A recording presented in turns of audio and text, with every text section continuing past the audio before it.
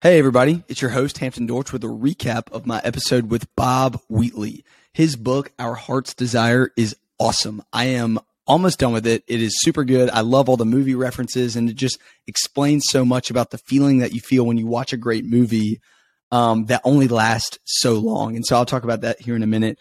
The first thing that I noticed about him was, this guy was a college athlete. He played for USC and pitched there, and then he went on and played in the minor leagues. That's not easy to do. But one thing that he said is that he couldn't really out-talent people. Sure, he was tall and he was left-handed, but he couldn't throw as fast as a lot of the other pitchers, but he worked harder than anybody. And that's another point that I want to make. I think that so often we're obsessed with like raw natural talent. Like, oh my gosh, like he made it to the minor leagues and he played college baseball and all of that. And yeah, but he worked super hard. And this principle that we need to remember from the book Grit by Angela Duckworth is talent times effort equals skill. And then skill times effort equals achievement. Notice something about that equation. Effort counts twice.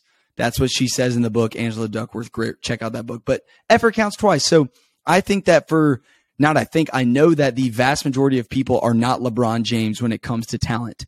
Like, we're just kind of regular people. But if you work really hard for a consistent long period of time, you will be successful. You might not be LeBron James, but guess what? LeBron James, even though he might have more natural talent than anyone, he also works harder than anyone. And both of those things combined, you were absolutely unstoppable. So all that said, life principle, work hard, effort counts twice. Bob obviously did that, and shout out to him for that. Also, one thing he talks about on this episode is if I could just have X, man, that's the lie that we all fall into. If I could just date that person, if I could just get into that college, if I could just get that job, if I could just make that amount of money, if I could just get that car, that house, that marriage, that kid, that vacation, it never ends. We all know this. What's cool is I'm saying, or not cool, what's sad is that I'm saying this right now, yet probably at some point in the middle of this podcast, I'm even going to think about like the thing that I'm working towards that when I won't even be grateful for. I'll already be thinking about the next thing. Tony Hale, he's an actor. He went to Samford University where I went. He has a book. It's a children's book, but adults need to read it too. It's called The Next Big Thing. We are always going for the next big thing. And in the book, the lesson that you learn is he's often in the middle of a big thing and he doesn't even enjoy it because he's always on to the next big thing. So we will waste our lives if we're always believing the lie of finding the next thing. And I think Bob spoke to that a little bit. The next thing I want to talk about is catharsis. I think I said that right. And I am no expert on this. I learned about this through Bob. But there's the 3 Ds of desire, delay, and delivery. And we are currently living in that, in the large story of humanity. But pretty much every book, every movie goes through this where like there's a desire, a delay, and then a delivery at the end when there's this big happy ending. Well, for us, especially for those who are Christians, followers of Christ, what's so cool is we actually know what happens. Like the Bible tells us what happens, and we're currently in the delay. So there was the desire at the beginning. Now there's the delay, which we're living in. And then there's the delivery when Christ returns. Oh, that's so exciting to think about. And so I think that when we understand that, like we actually know the delivery, then we can live with so much freedom because like we know what's happening in the end. And there's so much joy. When he talks about when you go to a movie and the princess and the prince end up together at the end, or the evil is defeated, or the amazing thing happens at the end, and there's that delivery feeling, you walk out of the movie theater with your jaw on the ground. You're in the parking lot, you're in the car, you're kind of in this daze, and you just want to like keep feeling that. You want to experience it. You want to be like in the movie. And you're like, wow, this is awesome. And then like you get hungry and you kind of forget about it. What's so cool is that feeling with your jaw on the floor for those of us that are in Christ is the feeling that we have for all of eternity. That feeling of delivery of Christ has returned and been united with his bride, the church, and we are in heaven for all eternity with him. That is super cool to think about. And I think that it's even awesome to have now read this book, which I need you to read. You can even watch movies that were created by people that would say that they hate God, yet what is written on our hearts by our creator God, we can't help but long for that delivery which is the third part of catharsis. And so if you watch so many movies, even by people who are atheists, it ends in that like happy ending, in that delivery. So just know that like that is the story of humanity. And we're currently in the delay right now as we're waiting on the return of Christ. And for those of us that are in Christ, we can live with confidence and boldness because we know what happens in the end. There's this song by Maverick City and Upper Room called Getting Ready. And at the end, it says, we know what happens at the end. And it just keeps saying, we're getting ready, we're getting ready, we're getting ready for the return of Christ. And so when you're getting ready for that, like, what does that look like? It looks like living your life with intention. It looks like caring about other people, loving other people, sharing your faith and love with them. Because ultimately, like, even though we are sinful and we a lot of times end up caring so much about ourselves, I fall into this all the time. Like, if we're in Christ, we know that our calling for our life is to go and make disciples of all nations. Like that's what we're supposed to do. And this is another little rant that I'm going on. I know Bob didn't necessarily talk about in this book, but I know he would agree with this. My pastor spoke or preached recently on, we're going through Acts right now. And when you read the book of Acts, you see Paul and all these other followers of Jesus in the early days of the church getting persecuted. And they still keep going. Like, Paul will get absolutely beat up, thrown outside of a city, but he'll go back into the city and keep preaching. He'll be in prison and he'll be praising God, singing. He'll be healing people. And you're like, wow, that's some really cool power. That's kind of the Bible story. I wonder where that power is now, like in my life.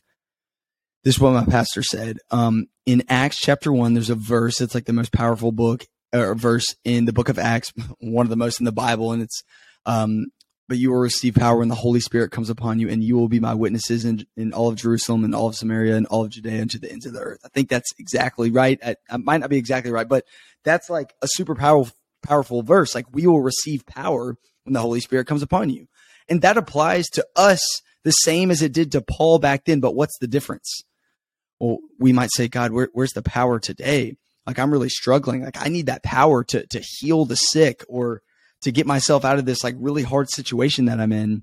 And the difference is not that Paul and all of those people weren't sinners, but their whole life goal was to make disciples. Like, they were literally living out the mission because that's the only reason they had breath in their lungs. And for you and me, many of us in America, living a distracted life, chasing the American dream, the last thing we're doing is fulfilling our calling. Like, of course, we say we love Jesus. We might go to church and everything like that. But the power that we're seeking from God is not to save other people. It's to help ourselves.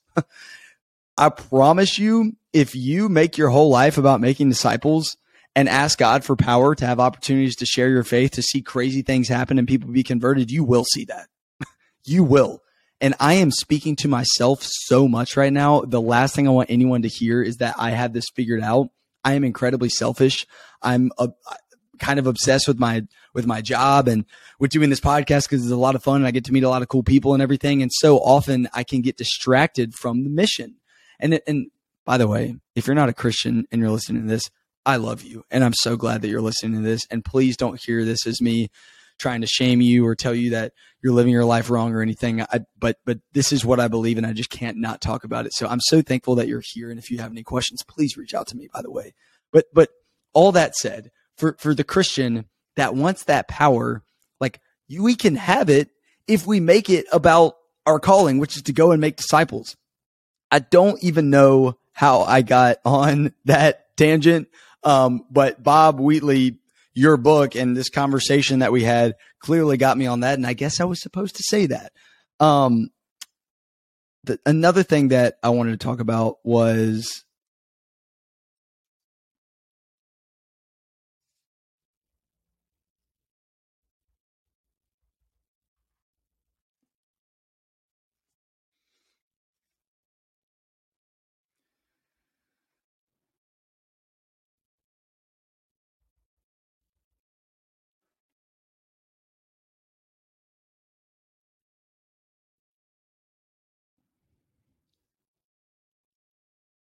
so the last thing I want to talk about from Bob is reflecting a little bit on his story. I mean, he lost baseball, he lost the girl or the relationship, and he lost his business all in a very short period of time. And he would say that that is what led him to realize that he ultimately was not following God. Because so often we put our hope in our success, in our relationships, in the money that we make, in the friendships that we have, in sports or whatever it is. and our life is generally pretty easy. But then when all of that falls apart, we realize that our identity was wrapped up in those things.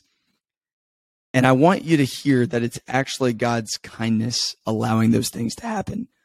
I've had some really hard things happen in my life. Me and my wife, Erica, now, like, we broke up in the middle of college, and it was like super, super, super, super hard. But like, because of that, that's what led me to realize that I was putting my identity in our relationship, in what people thought about us on social media, in the titles that I had on my campus in college. And ultimately, even when I got those things, it didn't make me happy. And so that's where I really learned, all of these Bible stories I grew up hearing, it's not just to like memorize stuff. And being a Christian doesn't mean that you just like agree to historical events. It means that you recognize that the King of the universe, who made you and made me, sent his only son, who is literally perfect, to live a perfect life and die for you and me, so that we could have hope, so that we could spend all eternity with Jesus if we confess our sins and follow Christ. And when you actually realize that, it starts to change the way that you live your life. You're not perfect by any means, but he will change the desires of our heart. And so Bob obviously had these hardships happen in his life, and that really led to him following Jesus. And so the challenge to you, and this is the biggest challenge, and there's no bigger really challenge than this, is really ask yourself, like, where does my hope lie? Am I following Jesus, or do I just kind of like go to church on Sunday? And if that's you, that's okay. Don't feel shame. A lot of people feel that. And also, you don't have to have this moment. You don't have to have this huge breakup. You don't have to get fired by any means. I think a lot of times people fall into that trap and they're like, wait, I don't have this crazy story. Really, like, you just have to recognize that if this is up to you, like if this life is up to you to find happiness, to find joy, to find satisfaction or fulfillment, like, you're not going to find it. And you can only find that in Christ. You have a hole in your heart, like our heart's desire. We have a hole in our heart with the shape of Jesus, and we try to fill it with money, with lust, with relationships, with status, and it never fills us. And Jesus is the only thing that can satisfy us. And so I just really appreciate Bob for sharing his testimony and his story of how he found God. And I just would encourage you to reflect on what that looks like for you. So much to learn from Bob. Follow him on social media, on TikTok. Please read his book. It's awesome. I'll put all the links to everything below. I will see you on Monday. It's time for you and me to wake up and lead.